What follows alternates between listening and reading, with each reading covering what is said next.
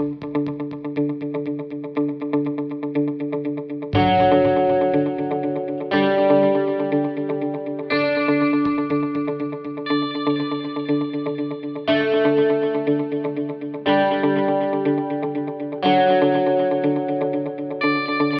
everyone, welcome back to the Australian Rotary Health podcast called The Research Behind Lift the Lid. I'm Jessica Cooper, and on episode 36, I will be having a chat with Professor Sonja March from the University of Southern Queensland. Sonja received a mental health research grant from Australian Rotary Health from 2018 to 2019 for her project called Improving Efficiency of Online Cognitive Behavioural Therapy for Childhood Anxiety through Video Conferencing and Stepped Care. Sonja is a professor of psychology in the School of Psychology and Counselling and the mental health theme lead for the USQ Centre for Health Research. Professor March's research focuses on how to improve health outcomes by enhancing the efficiency of health systems and optimising individual health behaviours to engage with these health systems. Specifically, her research examines innovative solutions for mental health, such as digital assessments, online interventions, and e-health within the context of child and adolescent anxiety, depression, and general well-being. Sonja also examines the application of such approaches within vulnerable populations, such as regional communities and at-risk cancer populations. So welcome to our podcast today, Sonja. It's great to have you here. How's everything been going for you, especially in Queensland with all the lockdowns at the moment? Yeah, good. Thanks, Jessica. Thank you for having me. All going well here. Thank you. That's good to hear. Well, I'm very excited to talk to you about your research findings today from your mental health research grant project, which looked at online CBT intervention for children with anxiety. I know that COVID-19 was very unexpected and really disrupted the way that we deliver some psychological interventions. Would you say that your program came at a good time? Yeah, look, our program, Brave Online, has been around for quite some time now, but the fact that it's freely available to all Australian young people certainly was beneficial during COVID. And overall, I'd say we saw probably about a 30 to 40% increase in our registrations from young people and parents over 2020. And in that week, that really memorable week that homeschooling started, our registration spiked by about 400%. Oh, so there was certainly a lot of young people and parents who were all of a sudden finding those changes that came with lockdown quite difficult to manage. And I know I certainly understand, having been one of those parents who had a child at home all of a sudden doing schooling. So yeah, it certainly has been, I think, helpful for a lot of families. Yeah, well, it is really good that a program like this is available for people. If you know, something like COVID happens, it's good that it was already there and set up. I guess, could we maybe start today by telling us a bit about the aims of your mental health research grant project? Sure. So in this mental health research grant project, we were really interested in whether we could enhance the clinical efficiency of our online anxiety program, Brave. So we started out by knowing that our full therapist-assisted model of Brave is really quite effective. So when we deliver it with minimal therapist assistance, but it's pretty difficult to deliver that across Australia to large numbers of young people, just because it's difficult to find therapists and it's the cost associated with that. So we also have a self-help version, and we know that can reach thousands of young people at any time. But sometimes young people struggle to complete the program and therefore obtain the benefits. So we were really interested in whether we could create a new model of Brave that tapped into that reach of self-help, but integrated the features and clinical benefits of therapist assistance where it was needed. So specifically, this project aimed to test a new model, Brave Stepped Care, that started young people off with the self-help program where they completed the first 5 sessions on their own, and then stepped them up to receive video conferencing therapist support, but only if they needed it. So it tried to save that therapist contact via video conferencing for those who needed it most. And what's really novel about this study as well is that we've never tested our online program before or delivered it with video conferencing at all. So that was also quite new for us. And we were really looking forward to seeing how the young people responded to therapist support delivered in that way. Yeah, it sounds like an interesting way of delivering the program. I guess what kind of findings came out of this? Like, how did people receive this? Well, so we tested it, the model through a non-inferiority trial, which is kind of just a fancy way of saying that we were, trying to show that the step care model was not inferior to the therapist-assisted model. And we recruited 137 children and adolescents with an anxiety disorder, and we randomised them to Brave Step Care, or our gold standard Brave therapist-assisted program.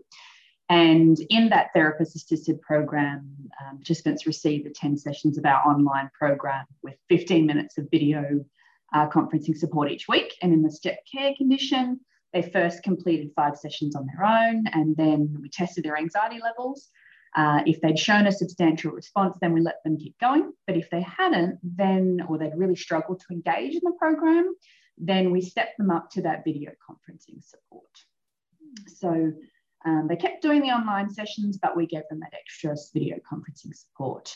And we tested their diagnostic and symptom improvement before treatment to after treatment, and 6 months later. So what we found was quite interesting. So first, we found that of the people who were in the stepped care treatment, 60% of them needed to be stepped up. So there was 60% who just hadn't quite responded enough, and we thought, you know what, they need a little bit of extra support. So they ended up receiving therapist support.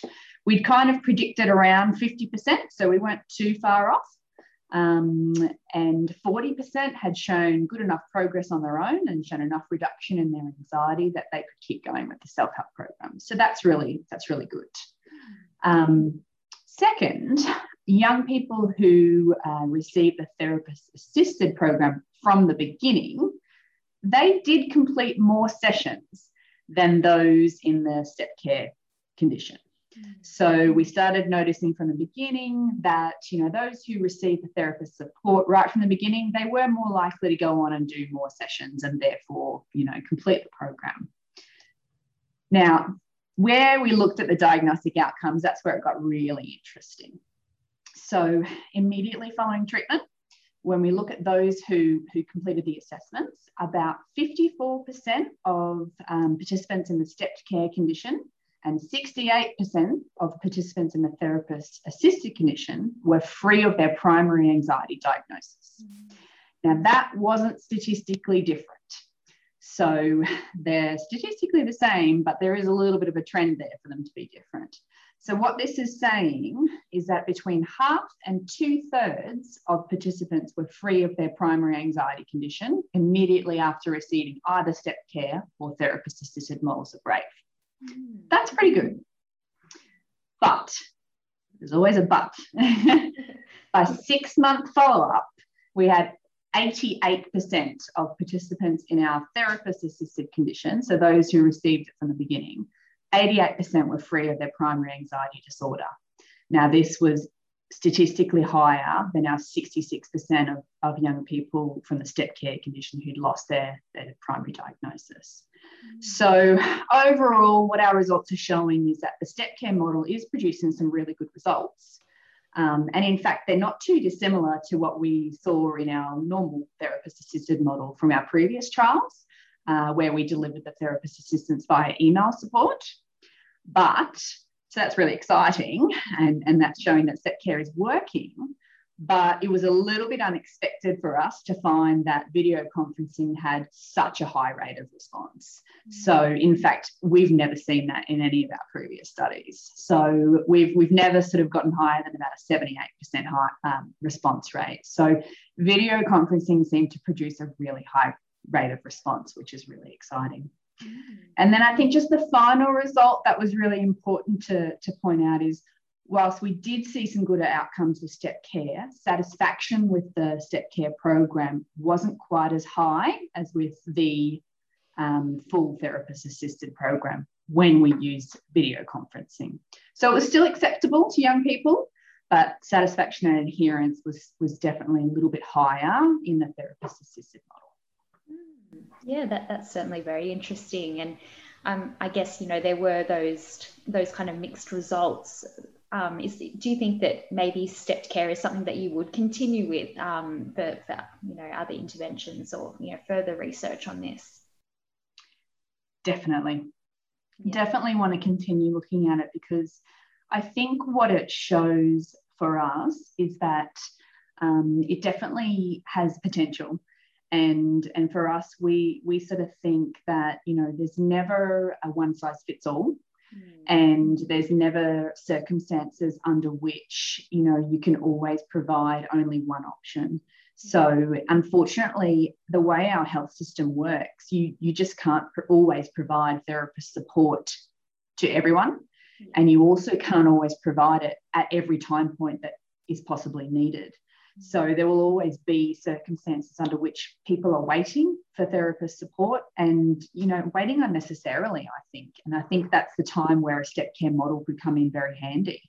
And the evidence is showing that it can be very useful. And there's always that weighing up of, is it better to be waiting and getting worse than to be using a model that actually does work quite well and could be doing a lot of good? So I think that, for us, the next steps would be to start looking at new models that integrate some of these findings. And I'd like to, look at maybe models that step down rather than step up, or models that start to integrate the choice of young people and parents. Certainly some of our findings were, even when we wanted to suggest to people that they should step up, some young people didn't want to step up, and vice versa. So perhaps we need to start researching ways to integrate the choice of the clinician and the young person into these models as well.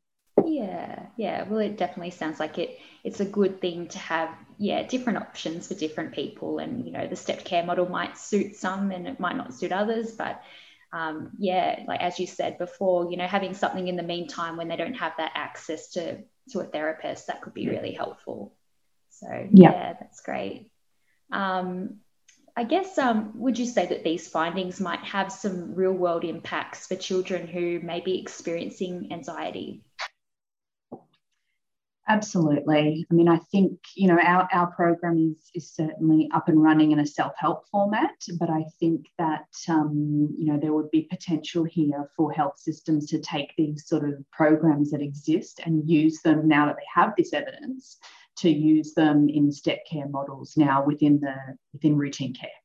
So I think there's a time and place now to look at these findings and integrate them into routine care settings.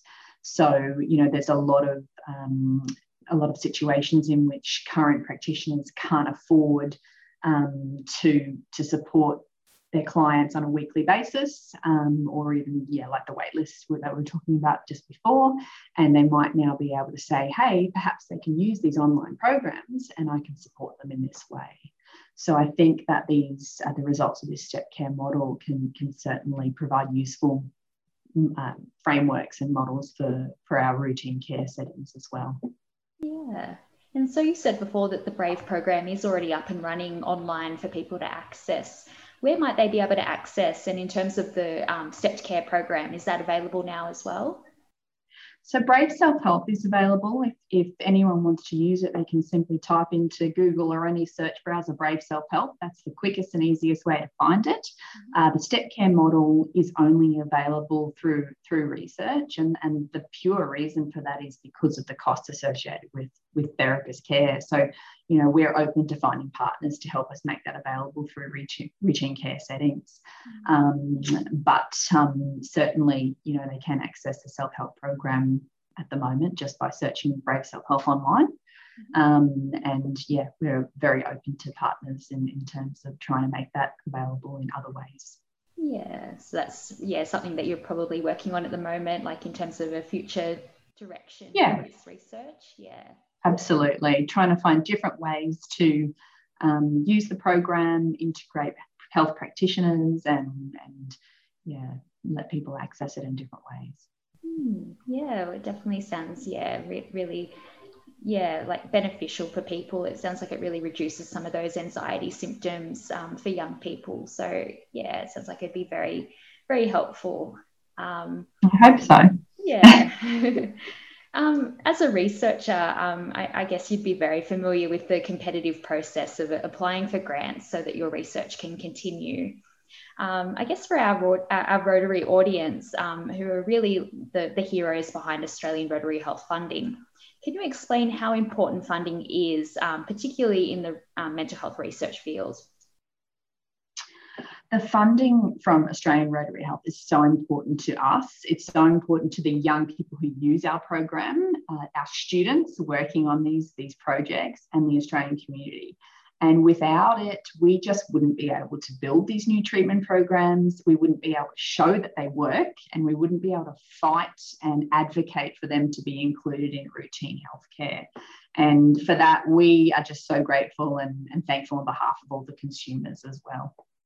Yeah, well, yeah, it's great to have researchers out there like you who are doing, this very important work as well. So, yeah, I think maybe not many people know that, yeah, there is this research that goes behind all of the treatments and interventions for mental health. So, yeah, it is very important.